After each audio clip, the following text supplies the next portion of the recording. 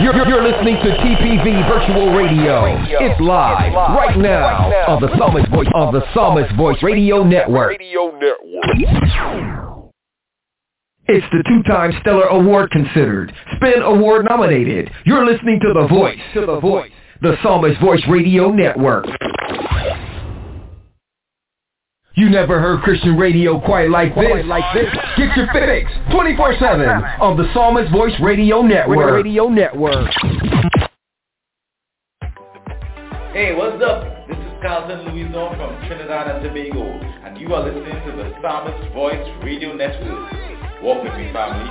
Let me go.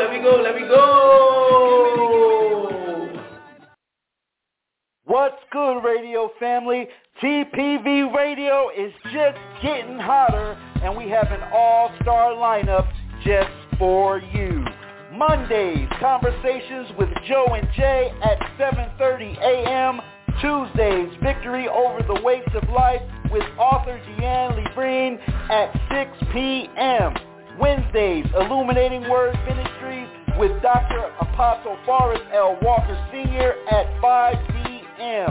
Thursdays, Real Talk with Pastor Byron Sago at 4:30 p.m. Also, Dorothy Patterson, the reality coach, at 6 p.m. Fridays, the exclusive interview with yours truly, the Psalmist Voice, by appointment only. Saturdays is Saturday's Buffet with Sister Lorraine Brown and Roberta Jones at 11 a.m., followed by The Locker Room with Coach D at 4 p.m. Sundays, TPV Reloaded at 2 p.m. with The Familiar. Catch all of TPV Radio programming on Facebook Live at TPV Radio. Also, Live 365, TuneIn, and all of our podcast social media platforms. Walk with us in relationship, purpose, and promise. And let's go! You're listening to the hottest, most off-controversial, off-the-meters Christian radio station in the land. The Psalmist Voice Radio Network. Are you ready to walk, family? Let's go! What's good, family? It's your boy, the Psalmist Voice, a.k.a. Pastor Christopher Newton, and you're listening to the Psalmist Voice Radio Network. Walk with us, family. Let's go!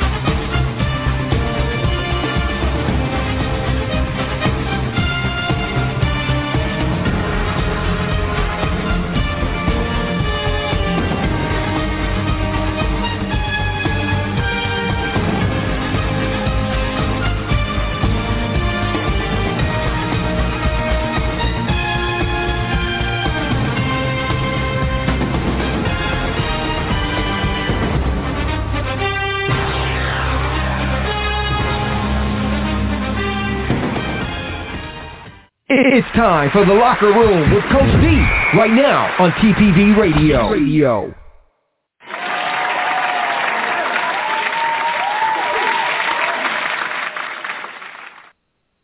What's good? This is Coach D, and you have entered The Locker Room. It's October the 30th, 2021. Man, where has this year gone? I mean, I'm telling you, it is already 2021 is almost over. And, you know, that's going to bring up a real good point.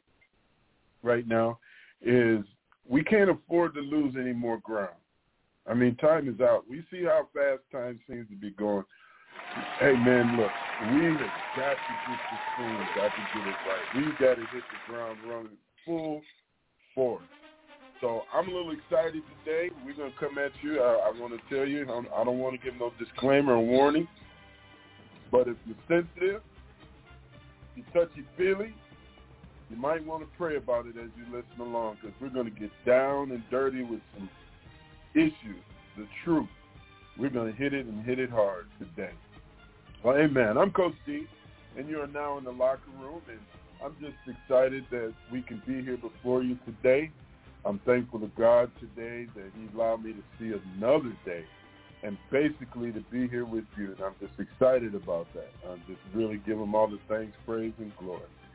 But, I want to give my shout-out because I got an amazing staff of coaches on board today, and they're going to do an amazing job. They bring their A game all the time. These guys, I told them to get ready, get fired up, because we're going to bring it, and we're going to bring it hard today. But I got to give a shout-out to my Lord and Savior, Jesus Christ. I'm telling you, he's just amazing. He just continues to amaze me each and every day. As time goes on, he's blessing me and my family and those that are around me. So I got to give him a big shout-out for what he's doing and what he's done with me. I got to give a shout-out to my amazing, brave, courageous, beautiful wife, Deborah, for just being there, sticking by me, putting up with me. And, I'm telling you, folks, he who finds a wife finds a good thing. Not just a woman, but a wife finds a good thing. And she has been an amazing wife to me. I got to give a shout-out to my kids. I got Ariana, Andrea, Ashley, Josh. I want to give you a shout-out today because Daddy loves you. You really, really made fatherhood special for me. And I just want to give a shout-out to you guys. And, I got to give a shout-out to TPV Ministries, because it's the days like today where we hit these hard, controversial, nothing but the truth topics that they allow us to have this platform. They don't want it watered down. They don't want it sugar-coated. Here at TPV, we come raw and ready. And I'm just thankful to God for the vision that Pastor Chris has had in that ministry and just really going through and travailing through all the obstacles and all the time the enemy tried to shut it down. Hey, God still pulled it through for him. And I want to give a shout-out to Mighty Men's Institute, Coach Smalls and all that they're doing over there. Just an amazing community of strong-willed men that are focused and in love with Jesus, and it's just amazing to be around them. And my coaching staff, I got to give a shout-out to these guys. These guys are the epitome of those who love Christ, and I'm just thankful for each and every one of them. And you, family, I got to give a shout-out to you just for tuning in each and every week, and I want to thank you for the support that you've been giving us here at the locker room. It's just been truly, truly amazing to see the growth out there, to hear the testimonies, to see, guys tuning in and listening and really gleaning something for it. And I'm just thankful for that. And, I can't just thank God enough for what he's done in this ministry. He has really, really pulled it up, and I'm just so thankful. But I can go on and on and on and on. I got to step back and let my coaches get their shout-outs away. Coach Tut, you on the line? You got any shout-outs you'd like to get out, sir?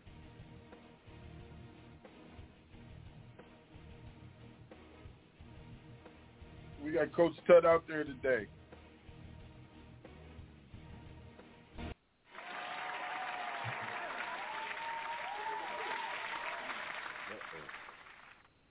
All right, well, we'll wait on Coach Tut. He's probably running a little behind. Coach Newton, you out there, sir. You got any shout-outs you'd like to get out the way? Well, you asked the wrong person to give shout-outs. Okay, let me stop. Let me be nice. See, I'm ready. I'm ready to go in today, but I got to give a shout-out to the Psalmist Voice Radio Network Ministry team I thank God for all of you that tirelessly listen to the voice of God and do what God called you to do. Not what I say to do, what Christ has for you to do. And I give honor to all of you for making TPV Radio what it is. Also, I got to give a shout out to my kiddos, CJ, Tajanique, Jalen, Tyreek, Ian, and Tajane. Daddy loves you all to pieces. Mwah! And also, family, if you didn't know, excuse me, I'm a little stuffy, allergies and all that craziness going on right now here in Texas. We got wind crazy, hay fever going around, all that nonsense. But also, just to let you know, we want to thank everyone for voting for this year's Stellar Awards. Again, we did not win. No, we didn't. It's okay. But we thank you for the tremendous support of the voting. And please don't stop, because we have also been nominated for the Texas Excellent Gospel Awards here in Texas. It's a Texas Ran award show. So we've been nominated for 2 categories. First one, Internet Gospel Radio Station of the Year for the state of Texas, and also Gospel Announcer of the Year, which is myself, the Psalmist Voice. So this is the first time we've ever been on this ballot or this award show. So that's huge for us that the state of Texas even considers us to be a part of this awesome organization. So we are tremendously humbled and honored, and you will see a lot of that in all of our pages. So please like all of our pages, TPV Radio, also The Real TPV Fam, also my page, Christopher TPV Newton, and the list goes on and on. Also, I got to give a shout out to All in TV. Now, if you didn't know, now you know.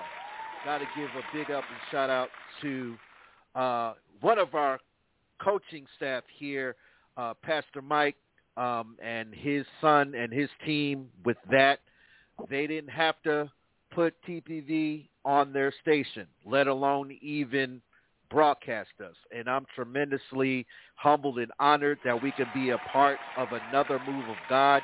So not only you'll get to see TPV broadcasting, I'm slowly getting everything transferred over so you can also see the locker room on All in TV as well. So God is moving. It's slow, but see, the good thing I love about God is that he wants us to be strategic in our movements, and he will bless you if you do so. So we ain't in no rush to be the next big thing, but I thank God for the doors that he's opened, and I am tremendously humbled and grateful for the great men that have come in my life thus far, and the best is yet to come. 2022 is going to be a year, and that's all I'm going to say about that. So I'm going to be quiet because I'm ready to get it in, Coach. So back to you. Hey, man, that is awesome to see God move like that. And, you know, as you were saying that, Coach Newton, it really isn't slow. It's right on time. You know, I mean, sometimes we want to wish or think it should have been sooner than what it was, but God has perfect timing for what he does. Like you said, everything is strategically placed at the point in time when he wants to use it for his glory in his time. So, hey, it's right on time, and I'm excited to even be part of this move and what God's doing, and it's really, really exciting.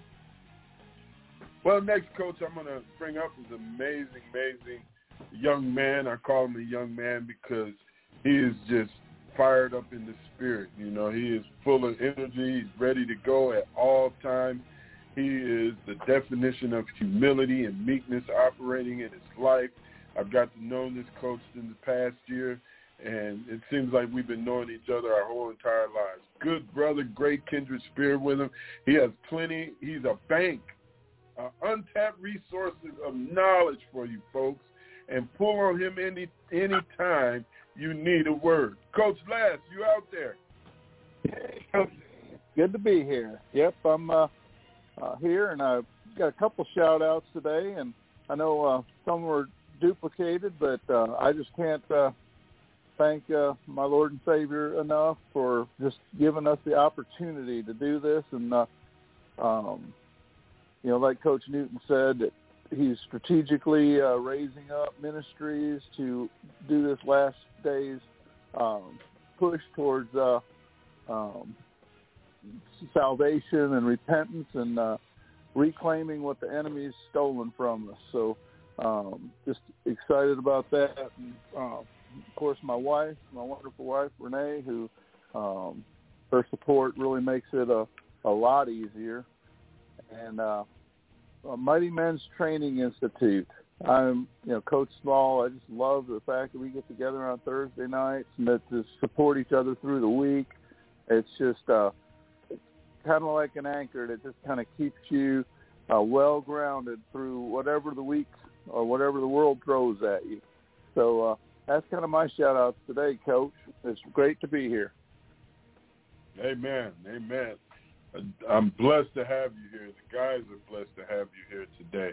And we certainly appreciate you and what God's doing with you in your life. This next coach I'm bringing up is this guy. He's rock solid. I love this guy. Like I said, I last year and a half or so, we've gotten together and we've been ministering together and doing some things jointly together. God has really kind of connected us. And every time this coach speaks, I just hang on what the Holy Spirit is bringing out of his mouth, because he has such a depth of scripture and revelatory knowledge that the Holy Spirit gives him. He just really blesses me every time that he has an opportunity to minister. And I know he's going to bless you today, because we're going to get the truth. We're going to get down and dirty with it. And this guy is the picture of down and dirty with the truth. Coach Coleman, you out there? Yes, sir. Yes, sir. My pleasure. Amen. To meet and greet everybody out there. I first, want to follow suit with all the great men of God and give honor and shout out to the Lord and Savior Jesus Christ, the Most High, my El Shaddai. I want to say thank God for another opportunity to be on here with you and to break bread and to actually get into the meat of the word and if you will, sharpen that sword. Whatever you want to do, however you want to do it, we just want to get in it and help one another out, feed from the great table of God. Also want to give a shout out to my wife, her and all of her lovely capacity. I thank God for her, for how she continues to encourage me and encourage me in ministry and every other facet of my life. I want to give a shout out to my sons and Mike Jr. and Eli for just being there, for being able to encourage their dad as well. And I definitely want to give a shout out to my church family, Zion Apostolic over here in Petersburg, and my pastor, Pastor Susie, over there making things happen. I want to give a shout out to all of those that continue to strive for excellence in ministry, especially TPV. I want to give a shout out for being able to be a part of this venue, because great things are going to happen, and I love it that God is allowing us to lay down this groundwork with all of these other great men of God on this call. So I just want to continue to say that, and forever grateful for that, And lastly, I'll give a shout out to everybody who's listening out there, and we'll continue to tune in and tell others who continue to tune in, tell others to tune in, that we might spread the word that the locker room is the place to be, and Jesus is the one you want to meet while you're in there. So let's continue to encourage one another, stay on top, amen, because that's where you ought to be. So back to you. Amen. Amen. Well, guys, here we go. It's fourth quarter, and I told the coaches to come to the locker room today, ready to bring out all the strategy, ready to get down in the trenches with this, because we're going to talk about some things that aren't necessarily normally talked about in a ministry setting, but they have a tremendous effect on society. And we're going to talk about some of those things today. And, before I get started, I just want to lay the groundwork with some prayer, because we're going to tread through some things. We're going to put some demons on notice. We're going to hit the gates of hell with a sledgehammer today. And so we need that covering as we do. Father, I just thank you this day, Lord, as we prepare to minister your word. And we just ask, Holy Spirit, that you take hold of this time, these airwaves, these ears that are listening, that you can prepare the hearts to receive this today. Because we are men with a purpose. We are men for a purpose. And that purpose is the gospel of our Lord and Savior, Jesus Christ. And we just ask, Lord, as we go through this today, this word that you've given us today, and as we minister this word, dear Father, we just ask, Lord, that it be an impact, not only those who hear, but in the communities, in society, all across the world. Our vision is to reach the world today with this, to bring it back to the standard that you set for mankind. And we want to come against anything that exalts itself against the knowledge of Christ right now and pull it back into submission in the blood of the Lamb that was given for us, that we could have salvation and we could be free. So we just ask, Holy Spirit, to do your work, do your job. We put hell on notice right now. We're coming. We're coming out the gates, and we're coming strong. This I thank and praise you in Jesus' almighty name. Amen. Well, coaches, it was about a couple of weeks ago. I woke up, it was Sunday morning, and the Lord had just put on my heart, are you cultivating your garden?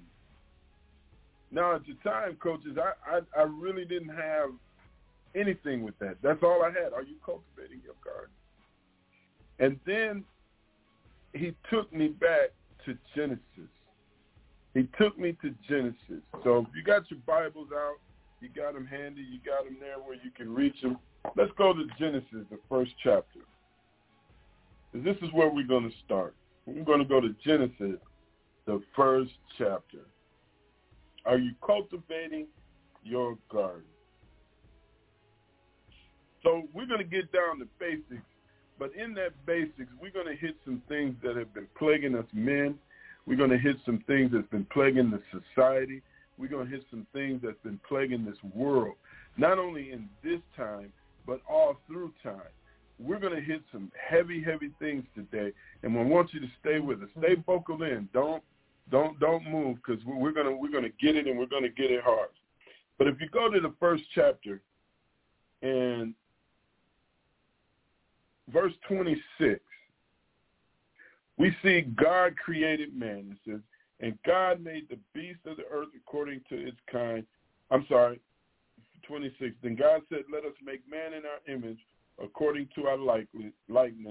Let them have dominion over the fish of the sea, over the birds of the air, and over the cattle, and all of the earth, and over every creeping thing that creeps upon the earth. So I'm going to challenge you today. I want to just take this moment, and I want to ask you this question to those that are listening today. How are you cultivating your garden?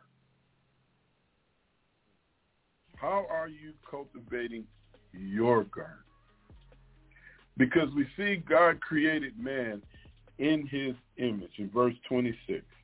But coaches, I'm going to go around the table, and this is a thought that really intrigued me. And I want to get each coach's take on this. Why do you think God created man? Why do you think it was in his heart to create man? Coach Newton, what you got for him? Ooh. Well, I'll put it this way. I believe man was the first link to communication between himself, God's spirit, and the image or the creation, which we know as now as man. Now, what was established between God and man was this word that we've all seemed to have lost. It's called relationship and intimacy.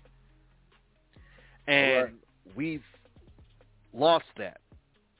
Now, this was the whole ideal of understanding who we are as men, how we need to operate as men, how we need to always speak with the Father before anyone else. Now, that has been lost since the fall, but what I'm saying is that what makes this an interesting question, Coach D, is that I look back of all the things that I've done as a man, understanding what I did, what I didn't do, all the mistakes that I shouldn't have made, but I made. All these things stem from my lack of relationship.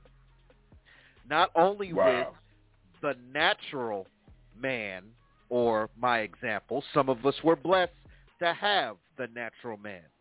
Some of us didn't. So what I'm saying is this. We have cut ties since the beginning. And what God is doing now is doing things that's so unfamiliar. See, with men, we are driven to succeed, or we are made to make things happen. Just notice how in the last 20 years, how that motivation has been tainted by other images of what a man should be, what a man should not be. All these things that have been coming out of the woodwork. And when you are a man that puts God before anything else, that's considered being weak. I'm going to get in trouble with that one. But this is what's going on today. Sorry, but it is. When you are putting God first in everything you do, then you're considered weak or less than. But this is what God designed from day one. Think about it. Come on. He wanted the man to always converse and speak with who? Him. So we have gotten used to having our Eves in our lives. Now, I'm treading lightly on this because I'm not trying to say this to be offensive by no means. But what I am saying is we've made our Eves our gods, little G's. Let me explain. See, because the relationship between God and man was never severed from sin. It was always developed based on real talk, one-on-one. We doing it. This is what I want from you, Adam. Boom, bam, pow. Let's execute it. Okay, I want you to name the animals in the garden. I want you to name all the plants. Okay, you did everything I asked of you. So let me reward you because you seem to be still alone. Now, I see that you have a relationship with me, Adam, but you seem to be alone. So let me do something for you, Adam. Since you put in the work, since you said it's me and God, we going ham and cheese, we going all in, let me reward you with this gift, a symbol of my affection. Here comes Eve. See, I'm going to get in trouble with this, Brother Don. You should have never asked me to come with the plays for this particular topic because folks going to get mad at me, but I'm used to it. See, we got to understand something. Am I saying having our Eves in our lives is a bad thing? That's not what I'm saying. But when we take our Eve and make her the big G, that's where the problem is.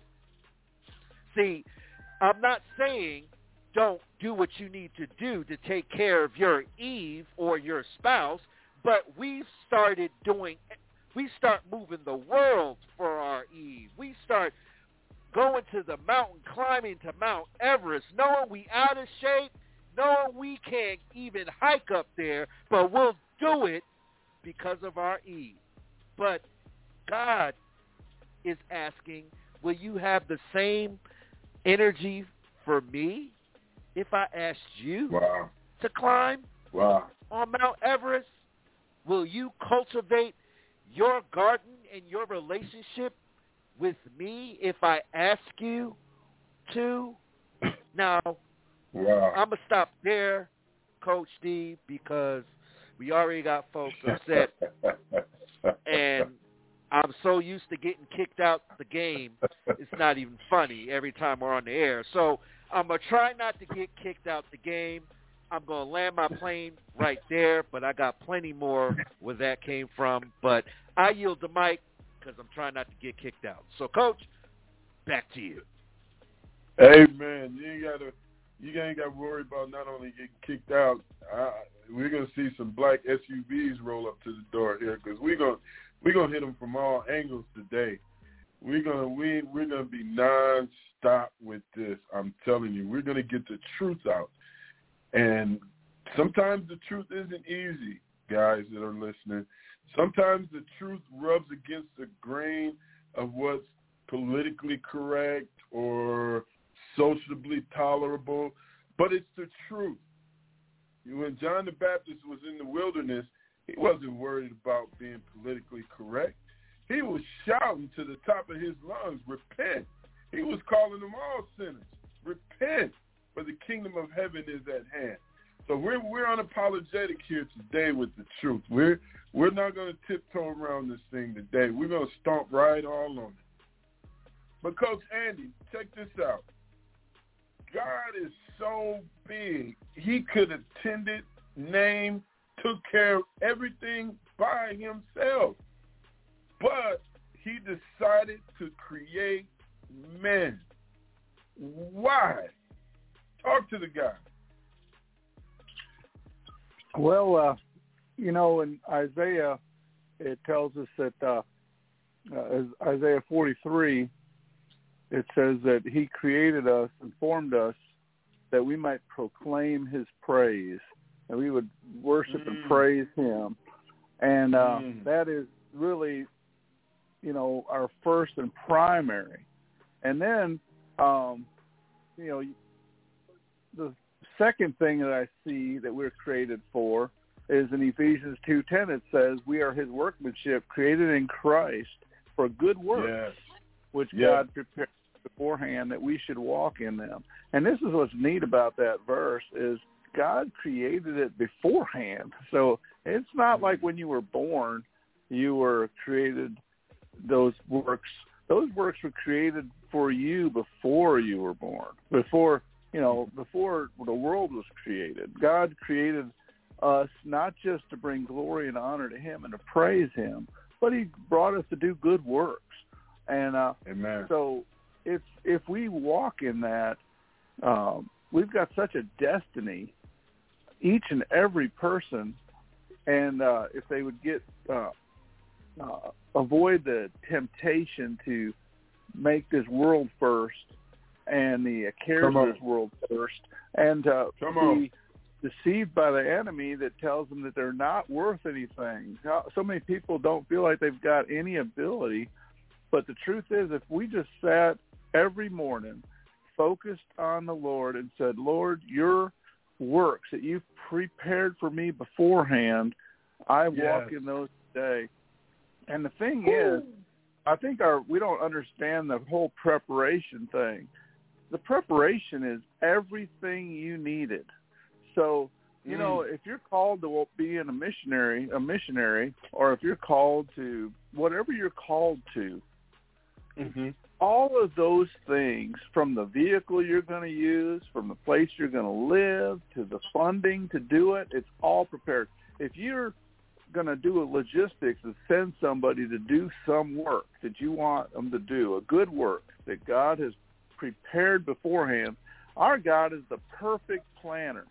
He has everything in order so that as you walk in it, you don't have to worry about it. Jesus said, my yoke is easy, my burden is light. It's not a lot of work to walk in his. It's the sacrifice that it takes to do it. But the work is easy. He's already prepared in advance. So that's why I think he created us to do the work. And he put people in his world that we can work and serve together. Because you know what? The truth is we co-labor with one another. So there's jobs out there that we can't do by ourselves. I couldn't do what I do by myself, and I'm so thankful I've got you to help. I've got Coach Small to encourage. Coach Coleman, I love hearing just Thursday nights and Mighty Men Training. I mean, all of these people pour into my life so I can do something, and I would be so much worse off if those people weren't created as well with the good works that he prepared beforehand for them. So, yeah, it's a neat thing when you think about it. Amen. Amen. Hallelujah. Good stuff. Good stuff. You know, Coach Coleman, man, God is so awesome, and he created everything. He created the heavens, the earth, everything that we see. But he decided to allow this knucklehead named Coach D to walk the earth. He created him knowing he would transgress, knowing he would have so many issues and problems, waiting for him to get it right. Seemed like he's never going to get it right. Why did he create man if man has got so many problems? Come on, Coach Coleman, straighten him out.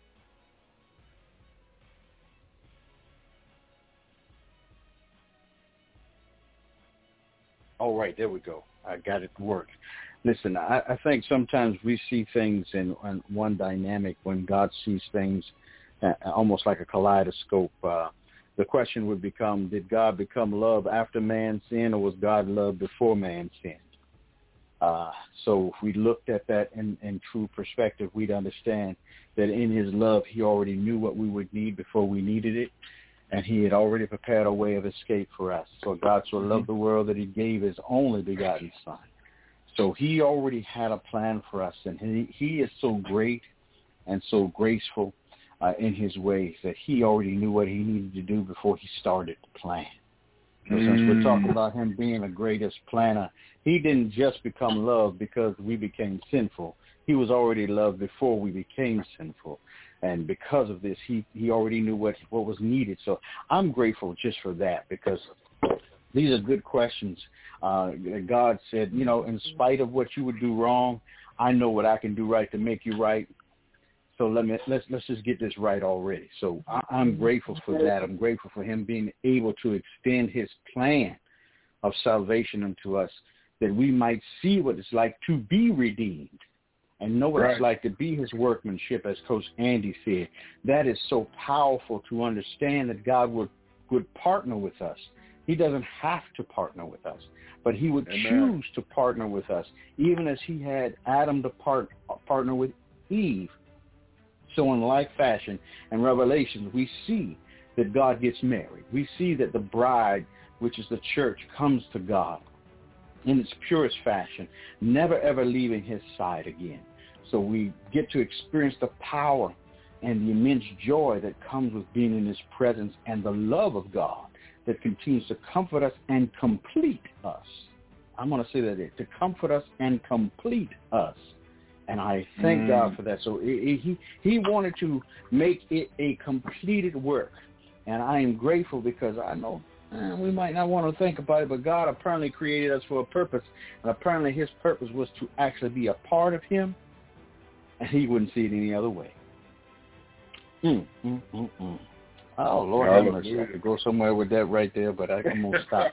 I'm going to stop right there, because, it means to me that God saw that there was a need for him, and the need for him was us. Yes. In spite of what it would take for him to get us. Yeah. I know we say God doesn't need anything, but he wouldn't just create it. We can't say that God doesn't need anything and turn around and say he doesn't do anything on purpose. Come on now. Mm-hmm.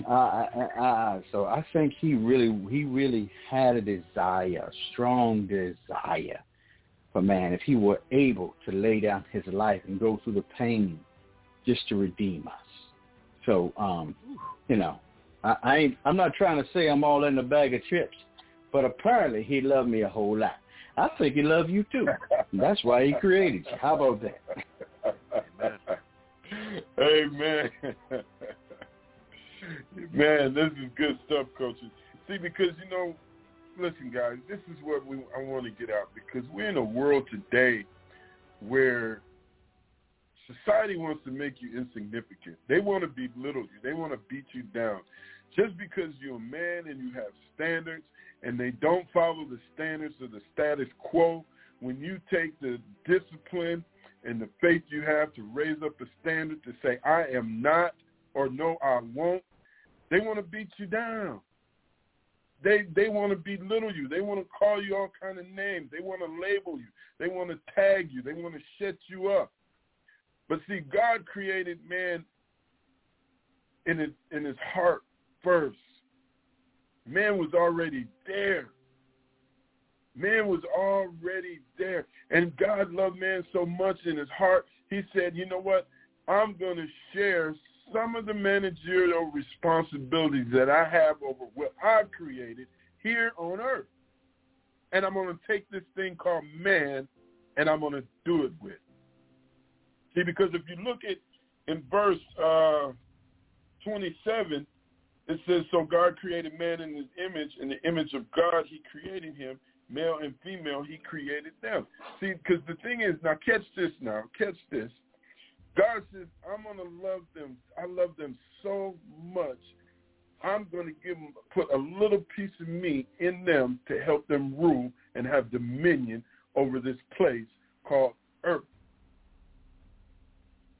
Because now we go to chapter 2, and it says, now we know Genesis 1. In chapter 2, it starts out and says, thus the heavens and the earth and all the hosts of them were finished.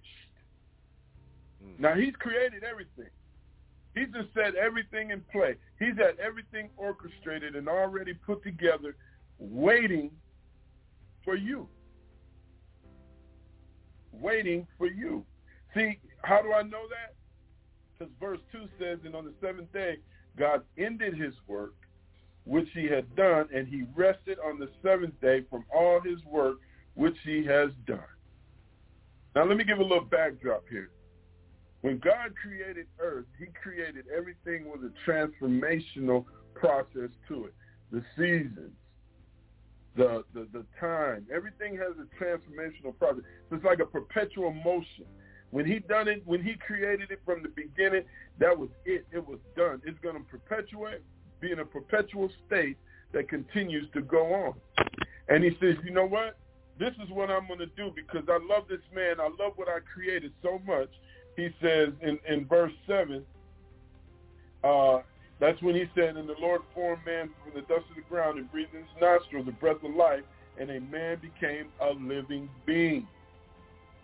Now, you were in his heart. He created you in his heart. Now you're a living being, and this is what he did because he's rested from everything. Everything was finished and done. From that point in time until history, October 30th, 2021, it was done.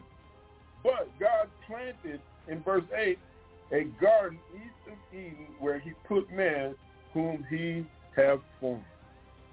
Now, this is where we go back to the title. How are you cultivating your garden? Because, see, Eden was created. If you look at Eden, we can look at it as a place. We can look at it as like a little garden if we want. But more importantly, Eden was your sphere of influence, of dominion and authority. See, that's what the thing was about. That's the key there.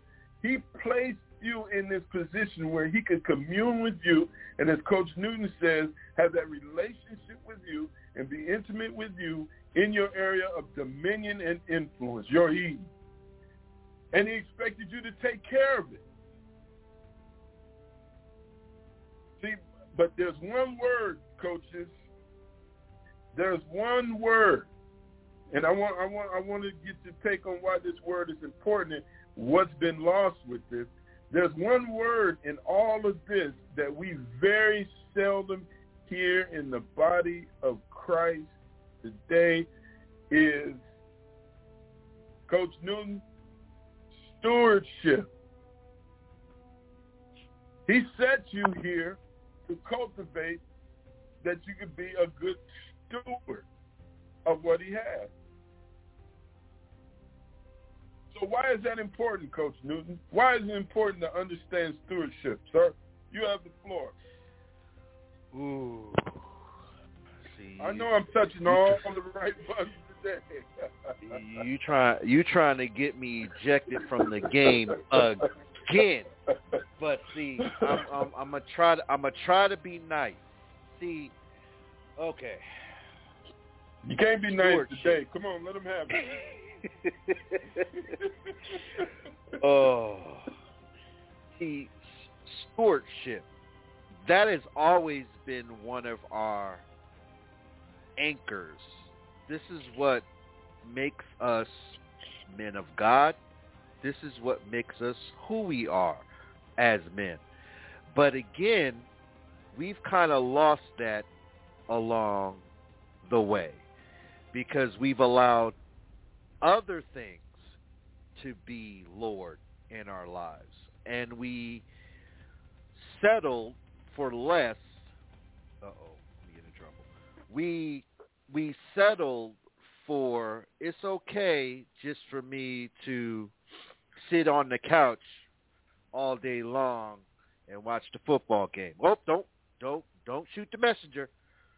It's okay to just not take my responsibility as a man because, see, society says, and see, this is the problem.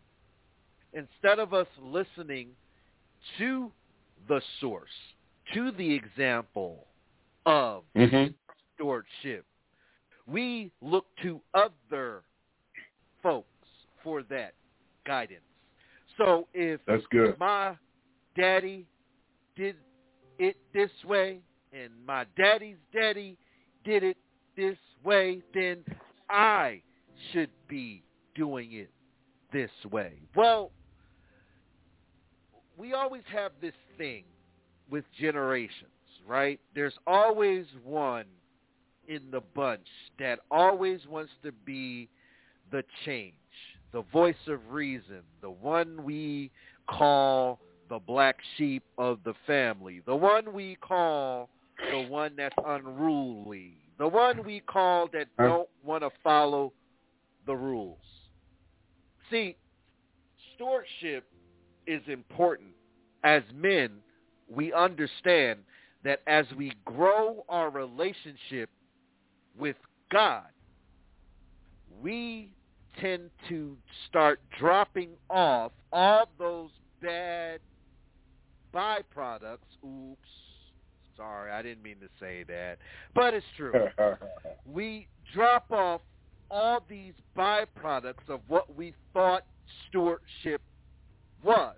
See, what I've learned in this relationship with Christ, not religion, not because I go to church every Sunday, when I learned this relationship of Christ, I learned what it was like to be a man of God, for real. See, because it's okay to present God with what you lack in. I'm not supposed to do that. I'm a strong man. I have all the tools I need. Well, I thought that too. Like I didn't want nobody telling me what I'm supposed to do. How am I supposed to stay steadfast, unmovable, always abounding in the word of the Lord, right? But I was always being steadfast, immovable in my own will, in my own way. I was being a good steward in my own ideology from what I saw Uncle Benny used to do, or even my own blood father. I saw all these examples of stewardship, and I thought that's how I was supposed to be.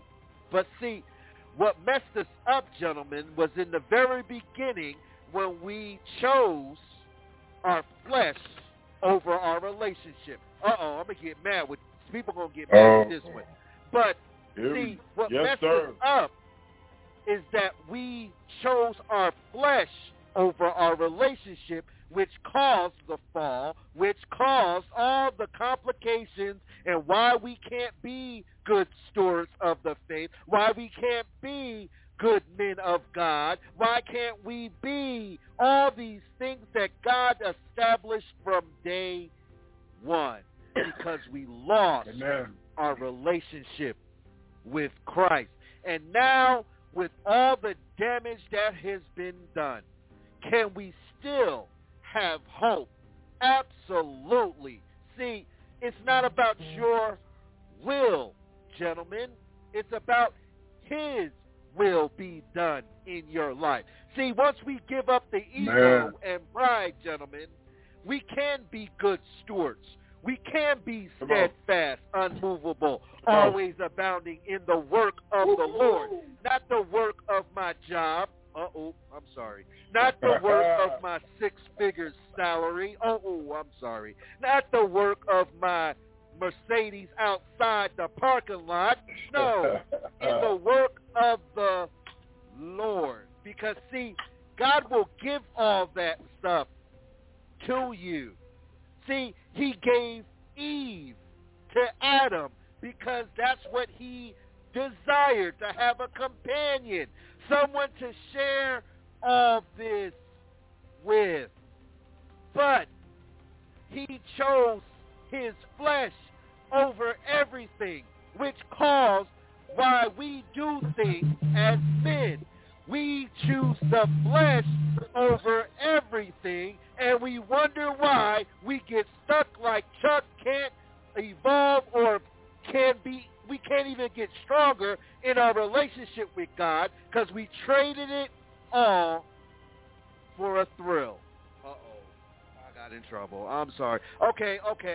Y'all can kick me out the game now. Or sorry. All right. It's okay. All right. Well, I just got to keep it real, Coach D. We got to understand something, that we have to understand who we are.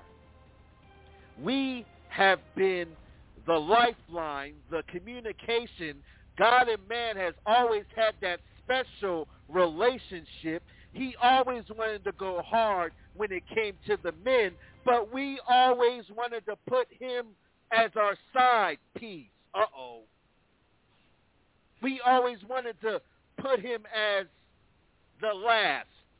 We never wanted to put him as our first, and that's why we can't be steadfast, because we want to continue to do our own thing without consorting or without going to our source, our lifeline, our judge, our jury, our executioner, the man that will go to bat for us regardless of how jacked up we treated him.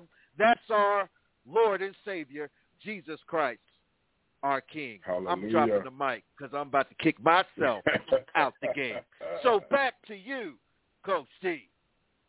Amen.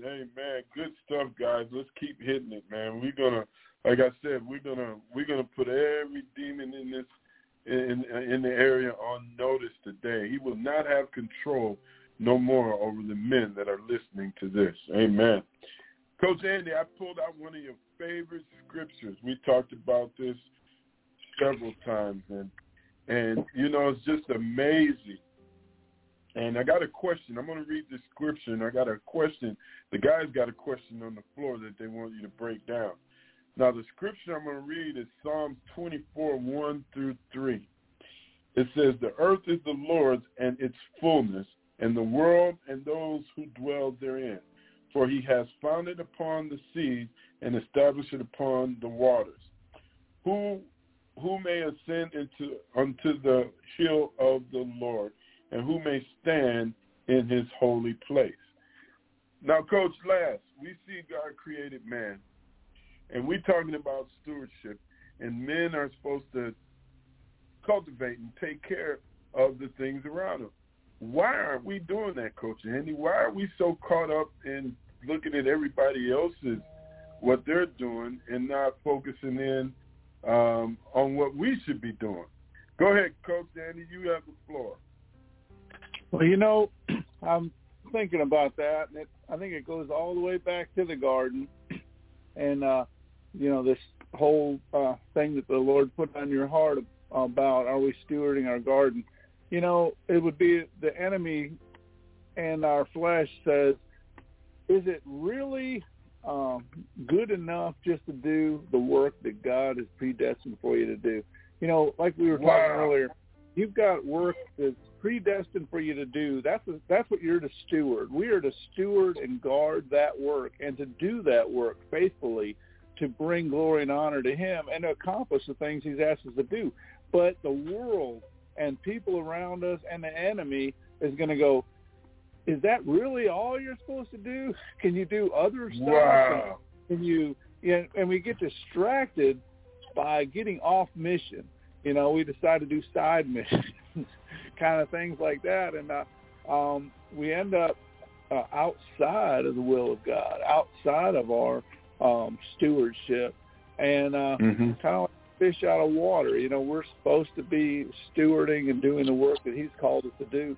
And so it's really, if we would just stay focused on him, keep our eyes on him. I know I've heard people say before that you're too heavenly minded to be any earthly good, and I really have a problem with that. I think that we need to reword that to be so heavenly minded that you're earthly incredible. Jesus was heavenly minded. He went around and did awesome work, and he only did what he saw his Father do. And I think we're supposed to be doing that as well. And we could absolutely be, it says that those who know their God will do mighty works. Amen. Will be strong and do mighty works. And so that is really, and the promise, the thing is, I think a lot of people have unbelief that God actually has an awesome, amazing plan, and that his plan is actually the best. We get enticed by the cares of this world and by the lust of the flesh, and we don't realize what we lose in the process. And it's something that's got to be caught and not necessarily taught or demonstrated. As parents, it's really important to demonstrate to our kids that, hey, this is a better way, but the lust of the flesh, the cares of the world will try to draw us away from that mission, and we lose so much in the process. Hey, man, good stuff, Coach. Good stuff. And that, man, that's it. We get so caught up in this thing, in the cares of the world. We get so caught up in the lust of what our flesh wants, and we let others dictate to us how to cultivate, how to steward what God has given us, and then we wonder why it's not working for us. Now, I'm not saying that from something that I heard. I'm saying that from something that I've experienced. I know I let other people tell me how to cultivate rather than going back to my place, getting alone, and having the Father show me how to cultivate. And I wonder why it's so hard. I'm wondering why it's so stressful. See, because God told Adam when Adam fell, he said, look, what you used to discern, you're going to have to learn now, because I'm taking you out of this place where we met, where we were here on a daily basis, talking and conversating, and I was discerning to you how to cultivate these things that are around you. But because you got caught up and the lust of the flesh, you're going to have to learn this now. And this learning is going to cause you hard work, sweat, and it's going to cause you trouble. And I love the way Coach Andy brought that back around, that we have to, the only person that can tell you how to cultivate what's in your eating is the Father, as you spend time with him. Jesus is the way, the only one that can give you instructions and give you and show you an example how to cultivate your eating. And I'm going to point that out to you. Me and Coach Coleman is going to point that out here to you. Coach Coleman, I'm gonna go to Revelation 4 and 11. Revelation 4 and 11. So if you're out there listening, we're going to be in Revelation 4, verse 11. And I'm reading out of the King James. I was previously reading out of the New King James, but I'm going to read this one out of the King James. And it says, Thou art worthy, O Lord, to receive glory and honor and power, for thou hast created all things, and for thy pleasure they are and were created. Coach Coleman, in order to understand stewardship, how important is it to understand lordship? Break it down for him, Coach. Yes, it is keenly important to understand who or what belongs to who. It is, without a shadow of a doubt, sometimes we in this walk can get our vantage points misconstrued and find ourselves looking at some of the things that we have through our own eyes as if they belong to us. But when you get into an understanding of what lordship is and what it really means to rule, you will come to a greater understanding of how God expects things to be executed and how you then fall in line with what he has intended for your life. In doing so, you will be able to execute his will, and in his executing his will, you'll be able to operate in his grace even the more, and you'll be graced for it because you understand everything flows from the Father. Everything flows from the Father. And once you understand that, you know that all things. So I'll put it in a better way. You're trying to have, at one point in time, ask one of our older saints, older men that said, hey, can you how do I grow oranges in Virginia? And he laughed at me. He said, you can't grow oranges in Virginia. Listen, sometimes you're trying to grow things in areas where your master doesn't want you to grow them, where your father doesn't want you to grow them. You're trying to plant seeds in places. But when you understand his lordship, you won't go back to him and say, why can't I do this here? You'll understand that there is a plan and a purpose. And if you execute it according to his lordship, you will be at peace with knowing that it is good. It is good for you. It is good for the way that he's prepared for you. And you will run your race. And I'm going to take this back, if you don't mind. I'm going to take this back to Hebrews 12 and 1. Can we go there real quick? Absolutely. Hebrews, for those listening, Hebrews 12 and 1. Hebrews 12 and 1. And I'm going to read this. It says, therefore, since we are surrounded by such a great cloud of witnesses, let us throw off everything that hinders and the sin that so easily entangles. Throw off everything. When you understand the lordship of Christ, you understand that sin is whatever is not his will for you. It is not his purpose for you. The latter part of that is simply this, and let us run with perseverance or endurance the race that is marked out for us. Stay in your lane. Understand that if you stay in your lane, that he's already marked it out for you. Don't look over to somebody else who's running and try to compare your life to them, because often comparison is a thief of joy. And when you understand his lordship, you will be well satisfied, and you will be able to be a great steward in his kingdom, because you know he will cause everything that is in your hands to prosper. You just have to do it according to his rule and his way. And I will again extend my hand to you to know that you're graced for much more. Stay in your lane. Watch how things can grow. I'm promising you that. I promise you that. So yes, stewardship is key in understanding who's in charge and how you can please the one that's in charge. Amen. I'm right back to you. Good stuff, coaches. Man, I told you we are, oh man, this is good stuff, good stuff. Well, coaches, we hit that mark and we set the groundwork, and this is where we're going to turn the corner. So lock the doors. Listening out there, I want you to get ready because we're going to enter in right now some truths that mainstream, watered-down, itching-eared gospel is not going to give you. This is the truth.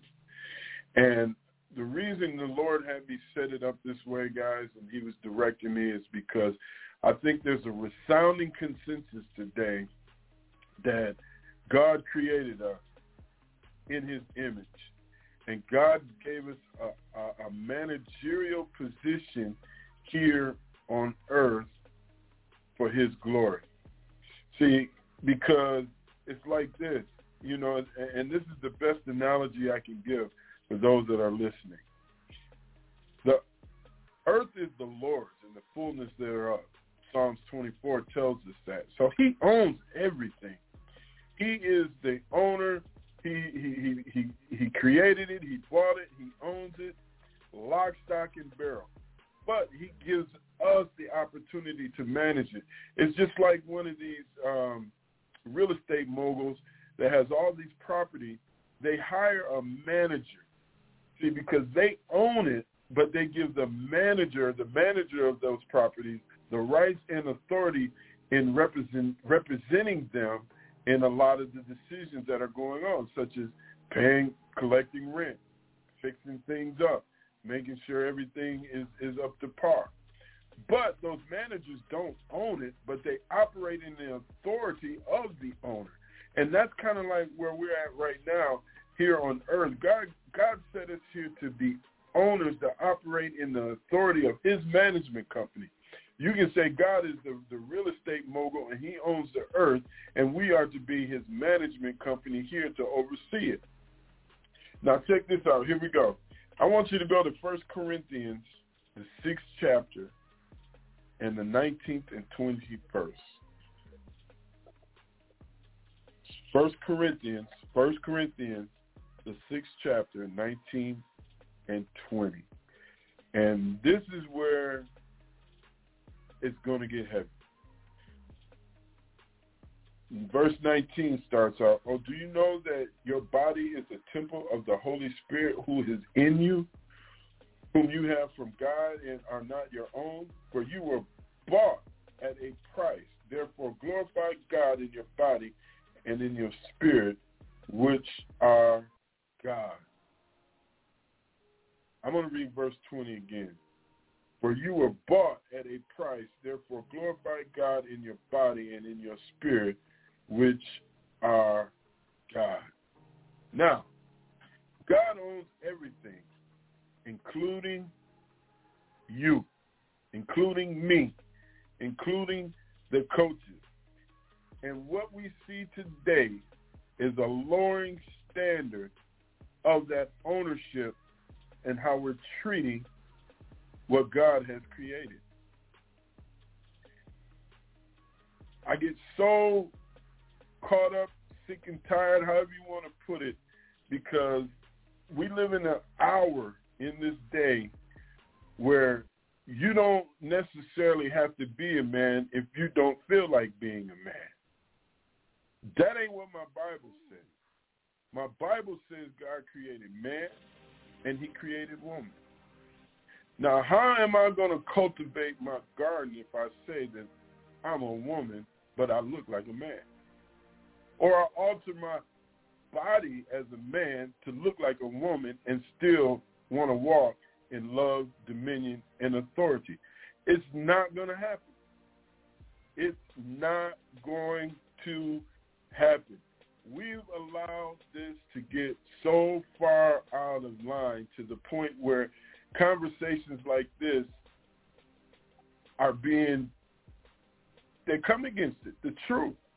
And it's the truth. I'm reading the Word of God. If you believe the Word of God and to believe it's the truth, and I know God's not a liar, and I'm reading straight from his Word, then it's got to be the truth. But coaches, why do we see so much perversion today when it comes to the point where God has really designed and created us to be managers? He put everything in motion the way he wanted, but a lot of society said that's not good enough. I want to be who I want to be. I'm going to do what I want to do, and God's going to bless it anyway.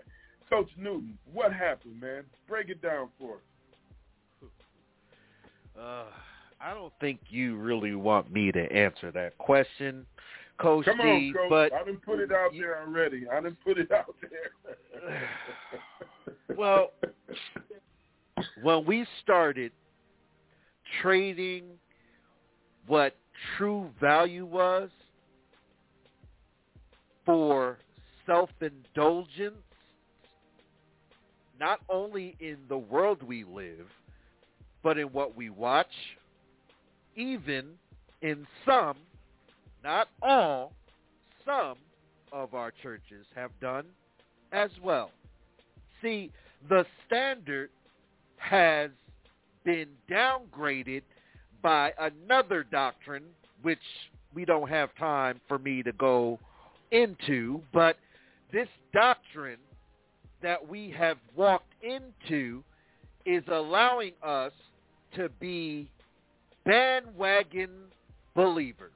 Come on. Or bandwagon men. So since this is a coaching format, I'll put it in this light. Since you are a team, let's say you're a Dallas fan. Okay, don't bite my head off. But if Dallas isn't winning this year, and you see another team like the New York Giants, yeah, okay, I don't want to hear about that. But anyway, so we have this thing, Coach D, like we like to change our teams like we change our shirt. Or we like to change where we fellowship or where we go to church at because the other church caters to my flesh more than this church. So I call those bandwagon believers because they are with you when the roses smell fresh and the team is winning. We're walking in the overflow, but as soon as the challenge of God comes in the house and makes you look in the mirror and you realize that you ain't as pretty as you thought you were, or you are as debonair as you thought you were, sir, we like to go to the other team. Gotten so used to this cookie cutter, 2-minute microwave faith stuff that when we're challenged to do the right thing, we are always told we're crazy, lost our mind because it's not popular. So what you're saying, Coach Newton, is that I got to stop going to the pool hall with my boys and we drinking 40 ounces, getting all out our mind, and then I could come home at 3 o'clock in the morning and make it to church service at 9 a.m. And you're telling me I have to hold a standard? No, you good. I'd rather go to the other church where it's popular for me to still do that stuff I want to do and still keep a low-key, minimal presence of me being a man of God and have to be accountable for my actions. Uh-oh. I call that the bandwagon believer. See, this is what's going on, Coach D. We like to change our teams so much. I don't want Coach Mike to keep me on my toes. I don't want Coach D to keep me on my toes because I'm feeling some kind of way. You need to understand where I'm coming from. I'm a man, and I'm going to do what a man is going to do. We all remember that statement, right? We all ran in those groups, right? We all did what a man is going to do, right? But if we all do an assessment, we'll realize that we lost a whole lot more than we thought by doing what a man's gonna do, what a man's gonna do. We've lost a lot by making those decisions. But see, most of us is too macho, or we got a title in front of our name, so we don't want to put our stuff out there in the street because I have a reputation to maintain. You can't tell me nothing, Coach D. You can't tell me nothing, Coach Mike. You can't tell me nothing. I got a title. I have churches in 5 locations. I can do what I want to do because I am a man of God, not God, God. 2 different anointings, 2 different levels, and that's a whole nother show for me to break that down. But I'm going to close with this. See, we get so caught up on all this stuff. We made it so easy to flip-flop teams. We've made it so easy to cop out when it's hard. We made it so easy to pop a pill when we feel some kind of way. We made it so easy to go to the liquor store and get ourselves drunk silly because it's accessible. But the whole time, coaches, our Father has been sitting right there. And we chose not to listen because a man do what a man's gonna do. And I'm done. Back to you, Coach D. Amen. Amen. Are you cultivating your garden? And we're on this series, and Coach Newton broke it down perfectly. You know, it's too many, I call it the Burger King fellowship, you know, where we want to have it our way.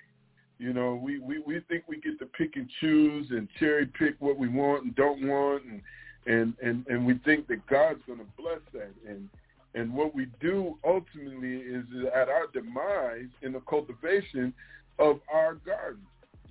How can you cultivate? See, the thing about cultivation, and I want you to get this, I want you to grab this. When you cultivate, you only don't promote growth of what you have there, but part of that cultivation process, part of that stewardship is to remove what doesn't belong and protect that which is growing. So we've gotten so far off the beaten path of what cultivating is supposed to be as men in the community that we are letting society run rampant with weeds. I'm trying to think, and Andy can help me out here, Coach Andy. There's this weed, this invasive weed that is incredibly hard to kill. It starts with a W, I think, Coach Andy. Do you know what I'm talking about? It grows wild. It's a very invasive weed, and it's hard to kill. Yeah, I'm trying to think what one you'd be talking about. Yeah, it'll come to me. But see, the thing is, these problems and these things, when we turn on the television, when you turn on your social media feed, when you turn on or open well, nobody hardly reads newspapers anymore, but whatever news medium you get, you know, you see all these things in society today. This is an invasive problem, and this invasive problem comes rooted out of the flesh. See, because what happens is we as men, and God created us, because he said in Genesis, let them have dominion over everything, the fish, the birds, the creepy crawly things, whatever's on the earth, they'll have the dominion. That means they have the managerial authority that I'm giving them here on earth. But see, with that comes the standard, Coach Andy. We have to have the standard of the owner. See, we can't go as a manager and go against what the owner's standards is and be a good manager. You can't. That's just like on your job.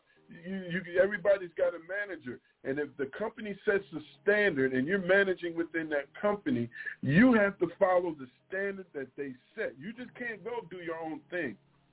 And that's why I see today, and that's what really hurts me. And before you start trying to label me or any of the coaches here today as being homophobe, transphobe, thisphobe, thatphobe, any label, we're not saying that because we have the love of Christ in us. But what we do see is the root, not the people. We see the root of the issue.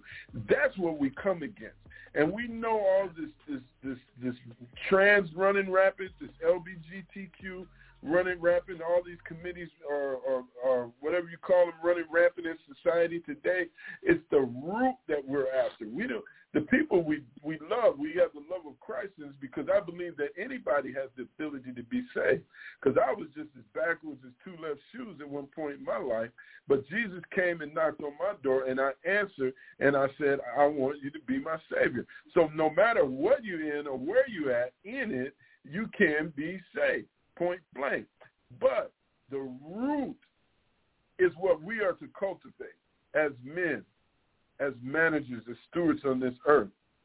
Now, Coach Andy, you know, we read 1 Corinthians 6:20. For you were bought at a price, therefore glorify God in your body and in your spirit, which are God's. How do you think people lost sight of that their body is the holy temple, and now they feel like they own it and they can do whatever they want? We got guys out here that's wondering and asking, what's the best way to raise that standard in my family and in my community to break down 1 Corinthians 6:20? Go ahead, sir. You have the floor. Well, Coach D, you know, one of the things that strikes me on this verse 19 and 20 is that this is actually written to believers. So what we need to do is differentiate that we can't expect what we see in the world to line up with this. But what people do is they forget that when they accept the lordship of Christ in their life and they surrender their life to Christ, then they become subject. They are bought at the price. The price that was paid was Christ's blood, his sacrifice for us. And so as we can choose not to be bought by a price, and we can choose to be separated from God. But what happens is, as believers, we are bought at a price. We surrender our lives. We crucify our flesh and become one with Christ, and Christ in us, the hope of glory. We are filled with the Holy Spirit. But so that's one of the things I wanted to point out is people look out and they say, well, nobody else is doing this. And, you know, we can't expect unbelievers to act like believers.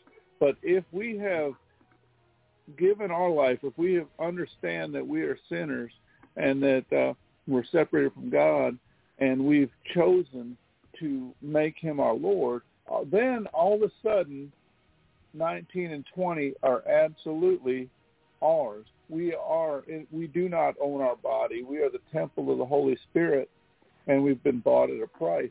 And what happens is, I think Christians there's a couple of distractions, the worldly distractions, the lust of the flesh that we look at and we say, well, you know, they're getting away with it. Why can't I? and it attracts.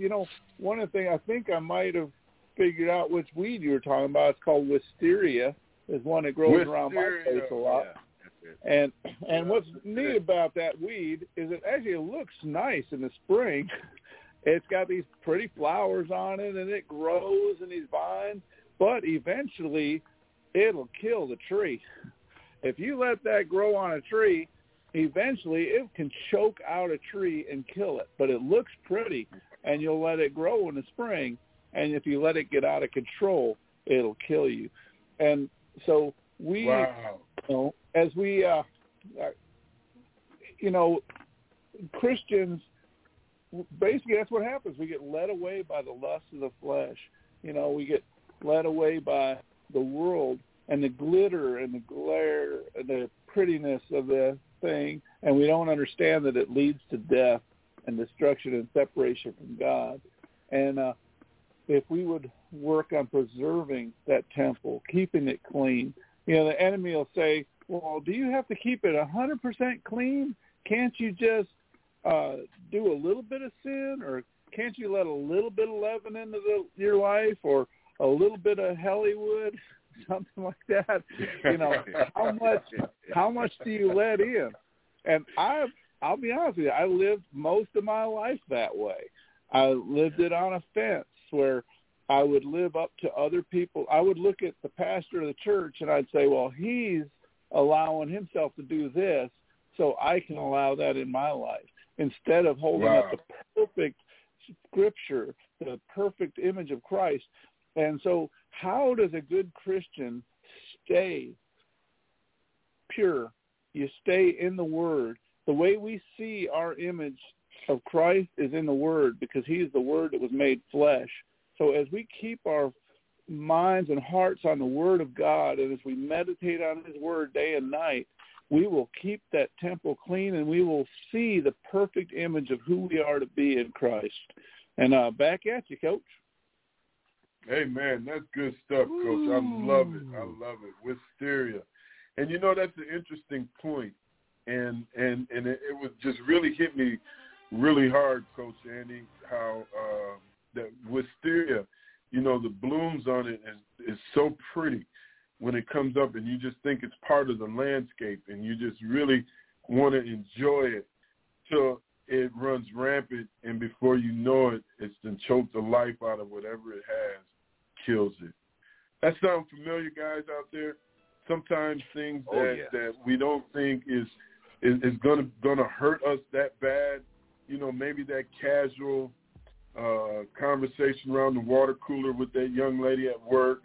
It starts out, you think, innocent enough, and it continues on and continues on. Before you know it, it's done caught you, and now you're in a situation that you really don't know how you got there per se, but you're there, and those are the things that we're going to have to work on. And in this series, Cultivating, we're going to shore up those things, and sometimes it may have been hard for you. And the first thing is just be honest.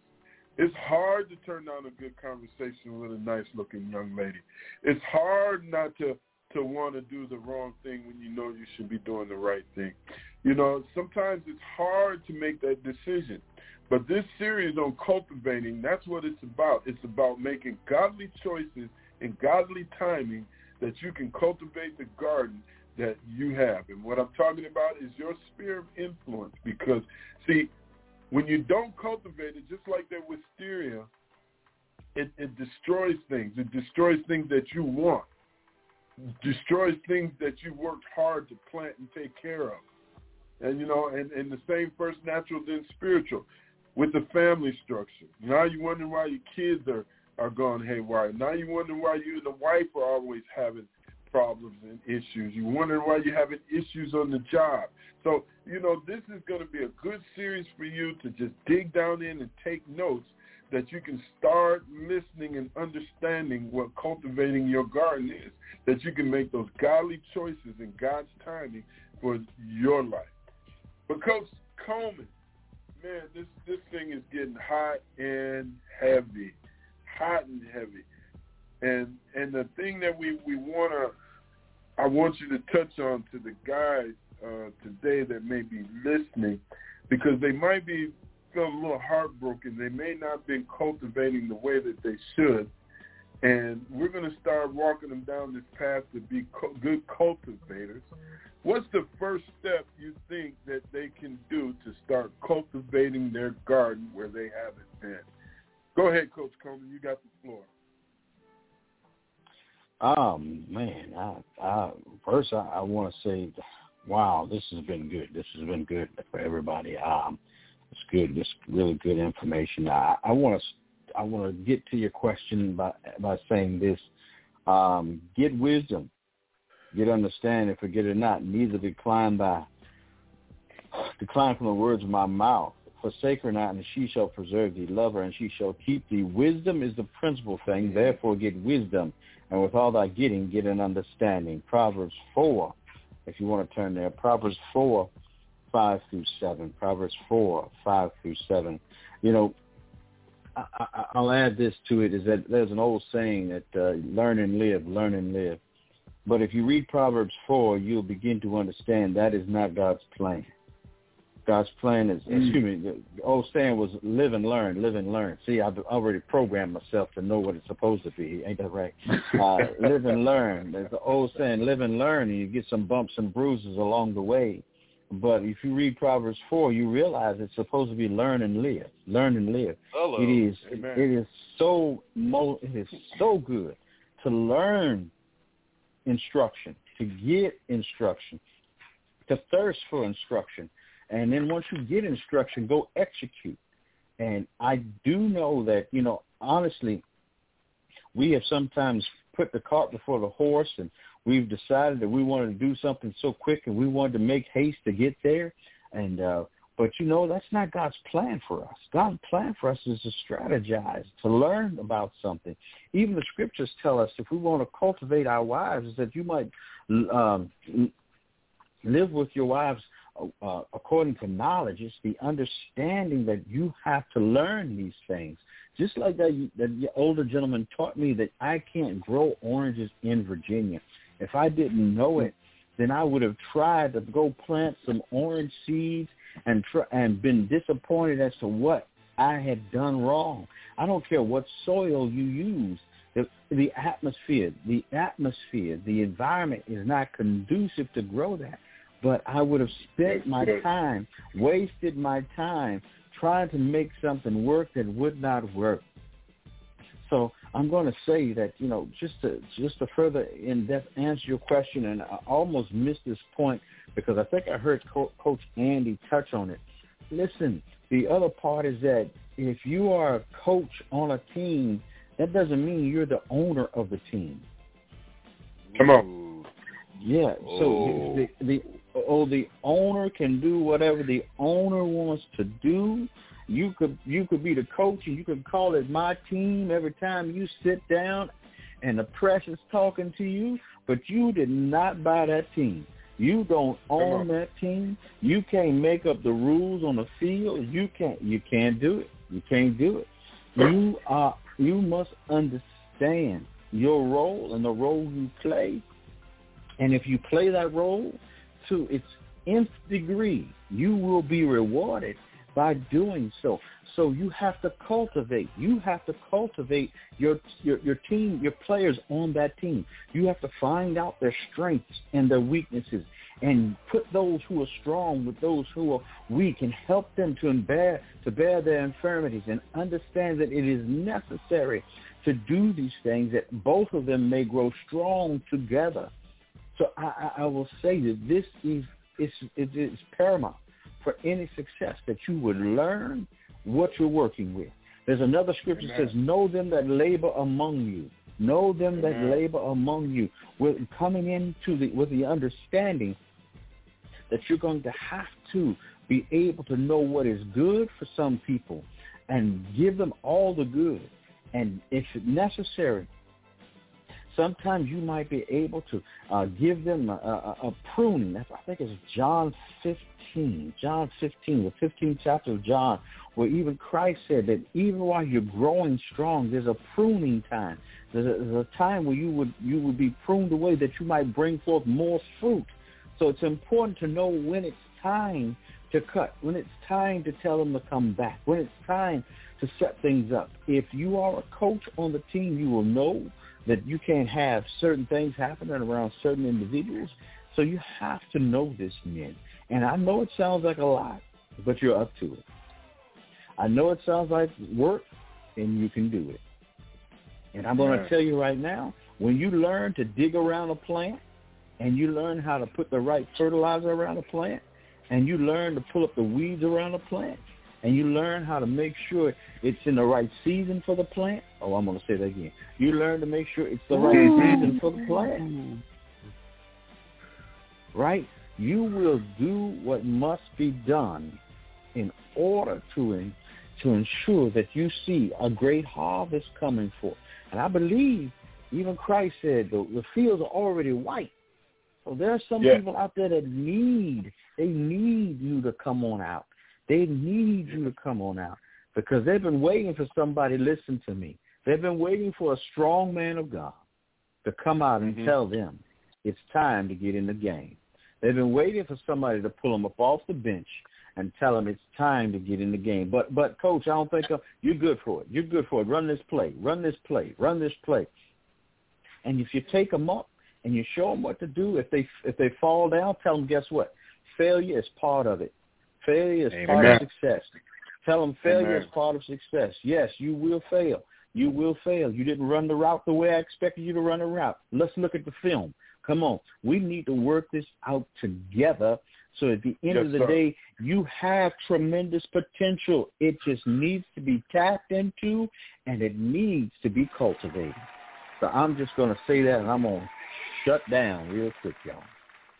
Back to you. Good stuff.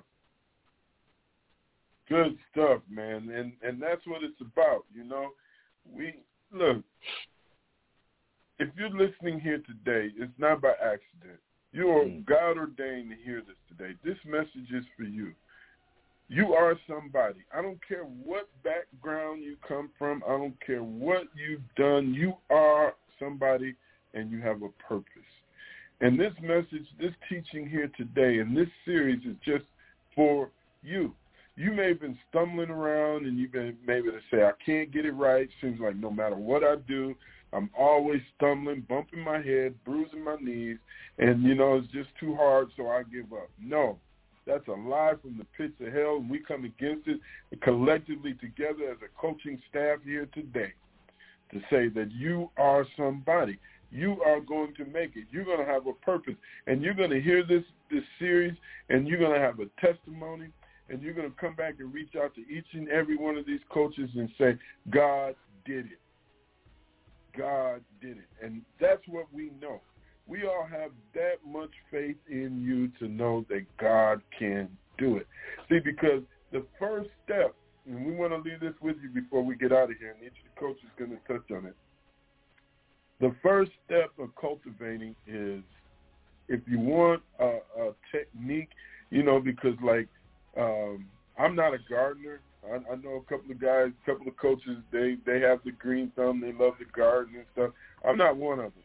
But I know that there's techniques to cultivating. There's techniques to anything. There's techniques that are basically the fundamentals to help you. And if you follow these techniques, and that's why they're called techniques, you'll never go wrong. See, and that's what Coach Newton brought out early. This isn't a Burger King type of message. This is coming straight out of the Word of God. This is the truth. This is the technique. You follow this. God is true to his word. You follow this, and it's going to work out for you. The first rule of thumb or technique to any cultivation is obedience. You have to follow the Word of God. You have to believe that it's true and follow it as it said. That's where your faith comes in. When you walk it out because you know or believe it to be true. Now, I'm going to give you an example in the Word of God. We're going to pull out my old buddy Saul. You know, my buddy Saul, we used him several examples of what you can do good and what you can do bad. But I want to bring your attention to 1 Samuel 15. And I want to show you this. And obedience is the very first thing in your sphere of influence, having your dominion in your Eden, cultivating your Eden. Now, if you know, you may or may not know, but Saul was anointed to be king over Israel by God. And Saul had many successful years as king, and he was really devoted to serving God. But then there was something started to happen along the way. I don't know, I'm not quite sure what it was, but something happened along the way. And in 1 Samuel 15, we see, I'm not going to read the whole scripture. I want to point out a couple of scriptures here to you. Samuel also said to Saul, this is 15:1, the Lord has sent me to anoint you king over his people, over Israel. Now, therefore, heed the voice of the words of the Lord. Now, verse 2, thus said the Lord of hosts, I will punish Amalek for what he did to Israel. Now, he ambushed him on the way when he come to Egypt. And 3 says, now go attack Amalek and utterly destroy all they have, and do not spare them, but kill both man, woman, infant, and nursing child, ox, sheep, camel, and donkey. Now, Saul was given his marching orders here. But if we go down to verse 9, it says, but. Now, how many times has that but destroyed a life?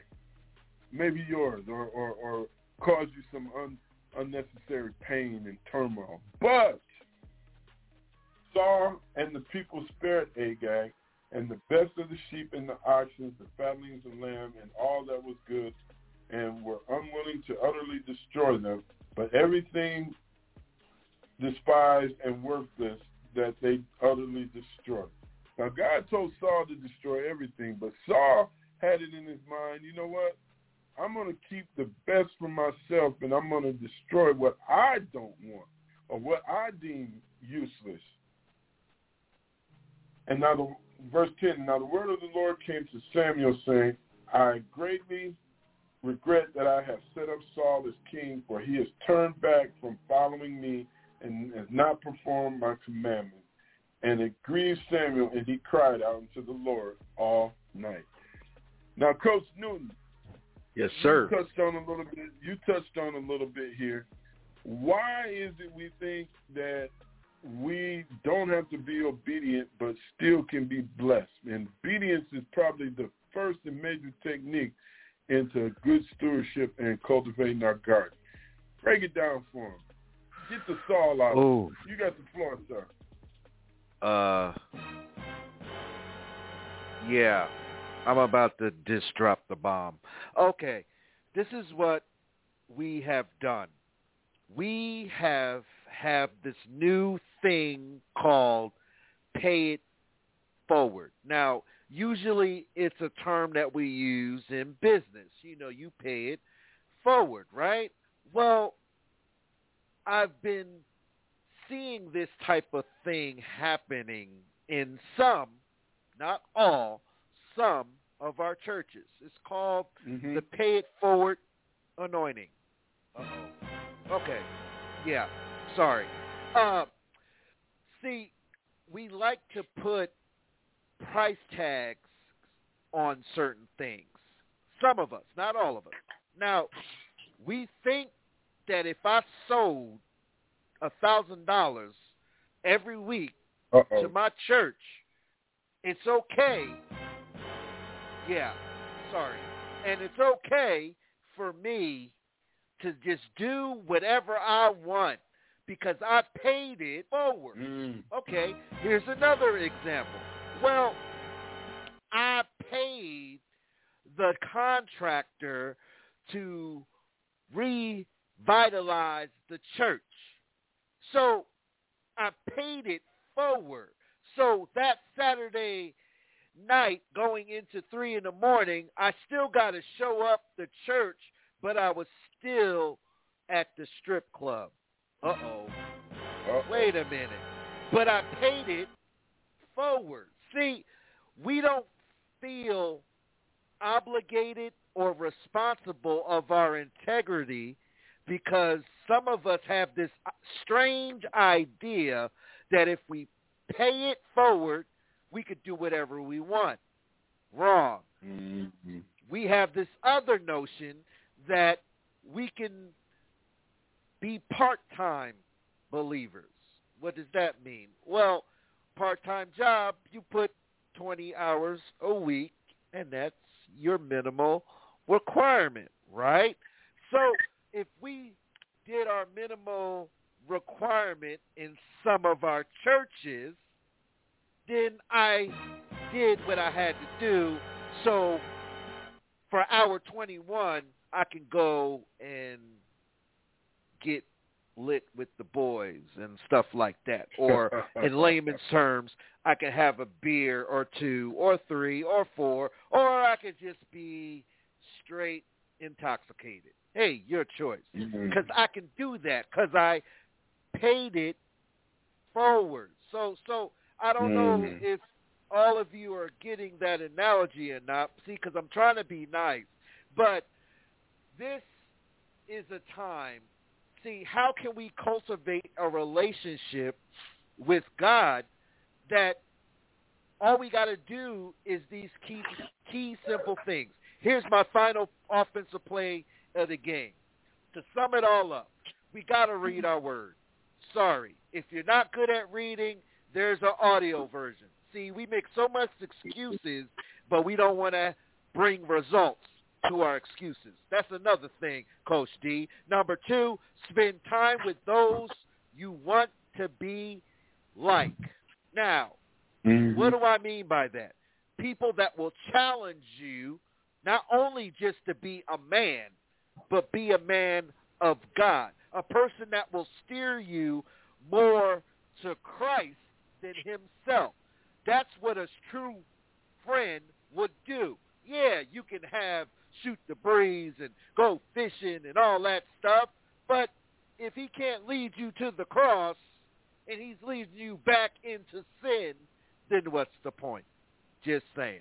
Number 3, what about me? Okay, well, if you're not putting yourself on Front Street, or in the lack of a better words, if you're not tending to your own garden, pulling out your own weeds, how can you be effective to anyone when you still got junk in your trunk, when you still got rabbits all in your garden, and you got all those renegade weeds choking out all of your crops? Real simple. It's about relationship. It's not about paying it forward. It's not about how much money you make. It's not about all this stuff that we put price tags on. God can't be bought. So stop trying to buy your ticket because it's not going to work. So, gentlemen, you can't pay it forward. Simple as that. And I drop the mic back to you. Amen. Good stuff. Good stuff. You know, Coach Andy, we're talking about obedience and important being a technique in cultivating, because we do have to walk out the word. That's the only way that it's going to work, is that we walk out the word, because God has given us everything that we need in his word to cultivate with. But what I see in today's, especially in today's church, and you and I spoke about this, of it getting watered down and it's not effective. How can we get that, I guess, for lack of better words, that old-timey gospel that really had an impact on people's lives? How can we get that back, sir? Go ahead. You have the floor. Well, Coach D,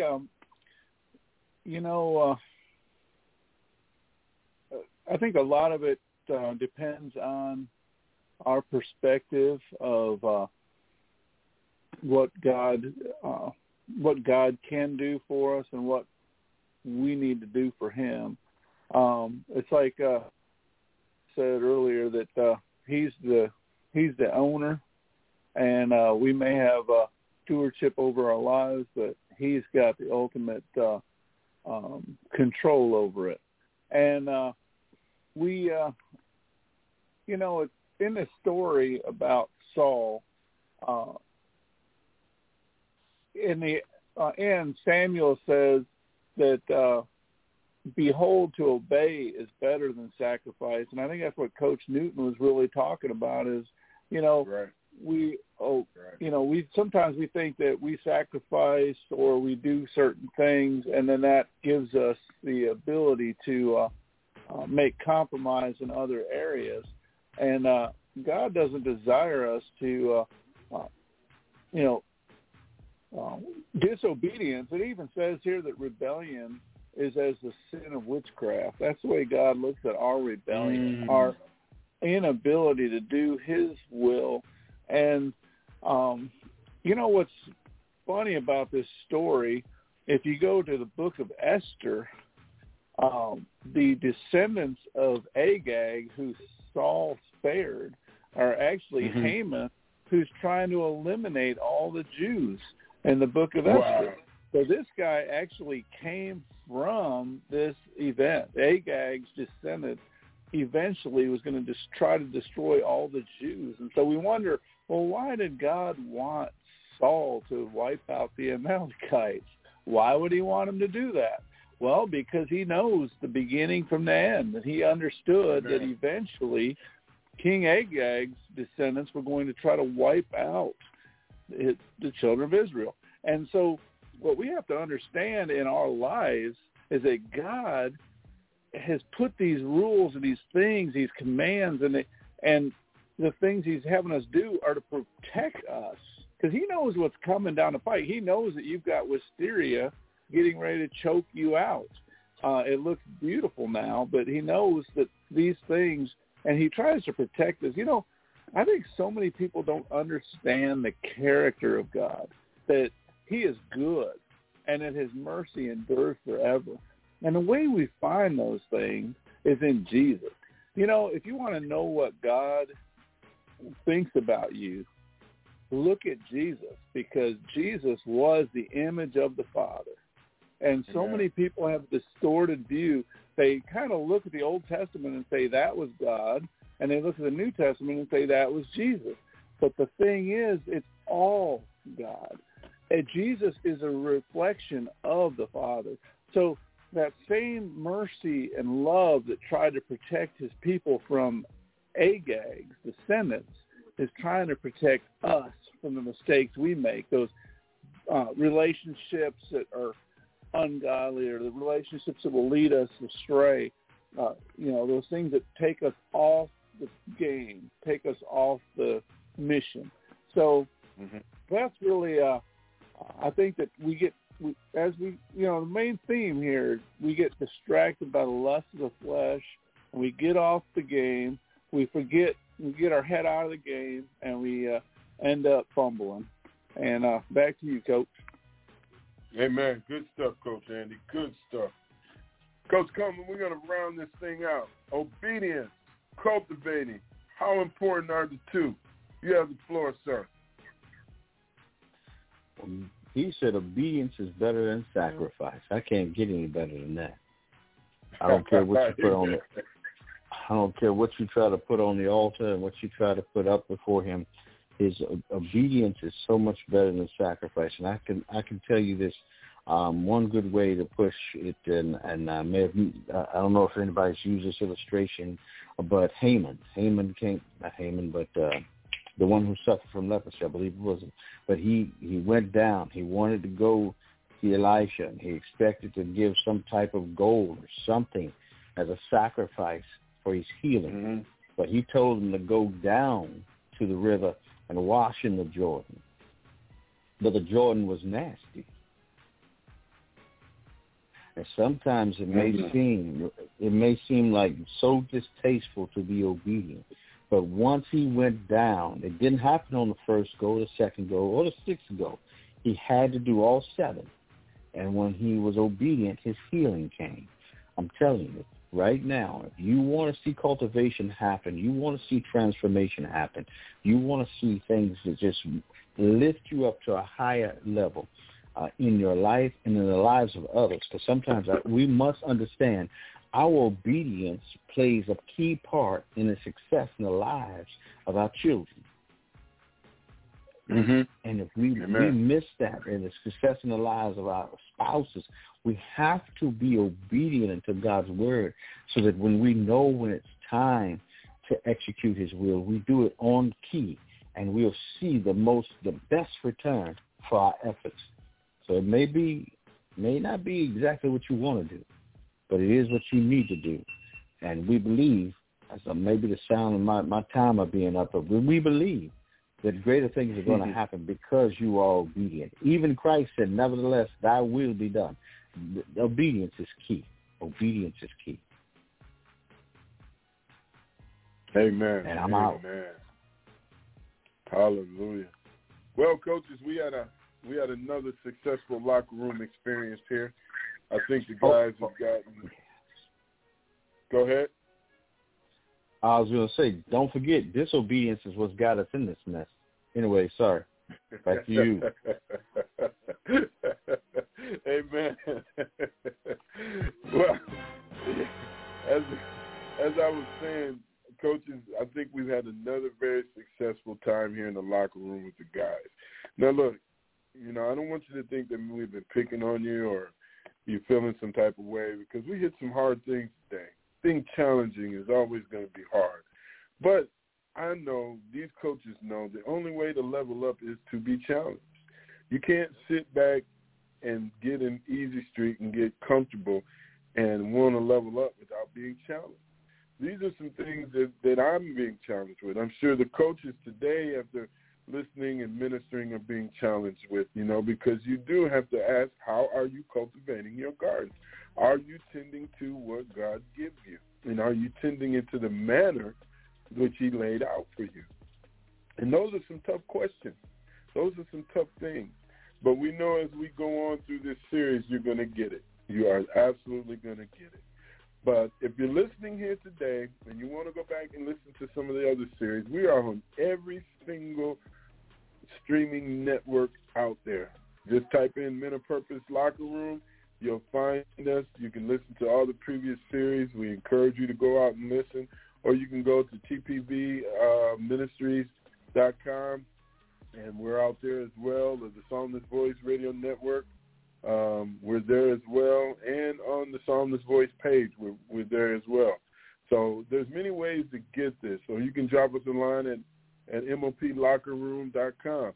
moplockerroom@gmail.com. Forgive me.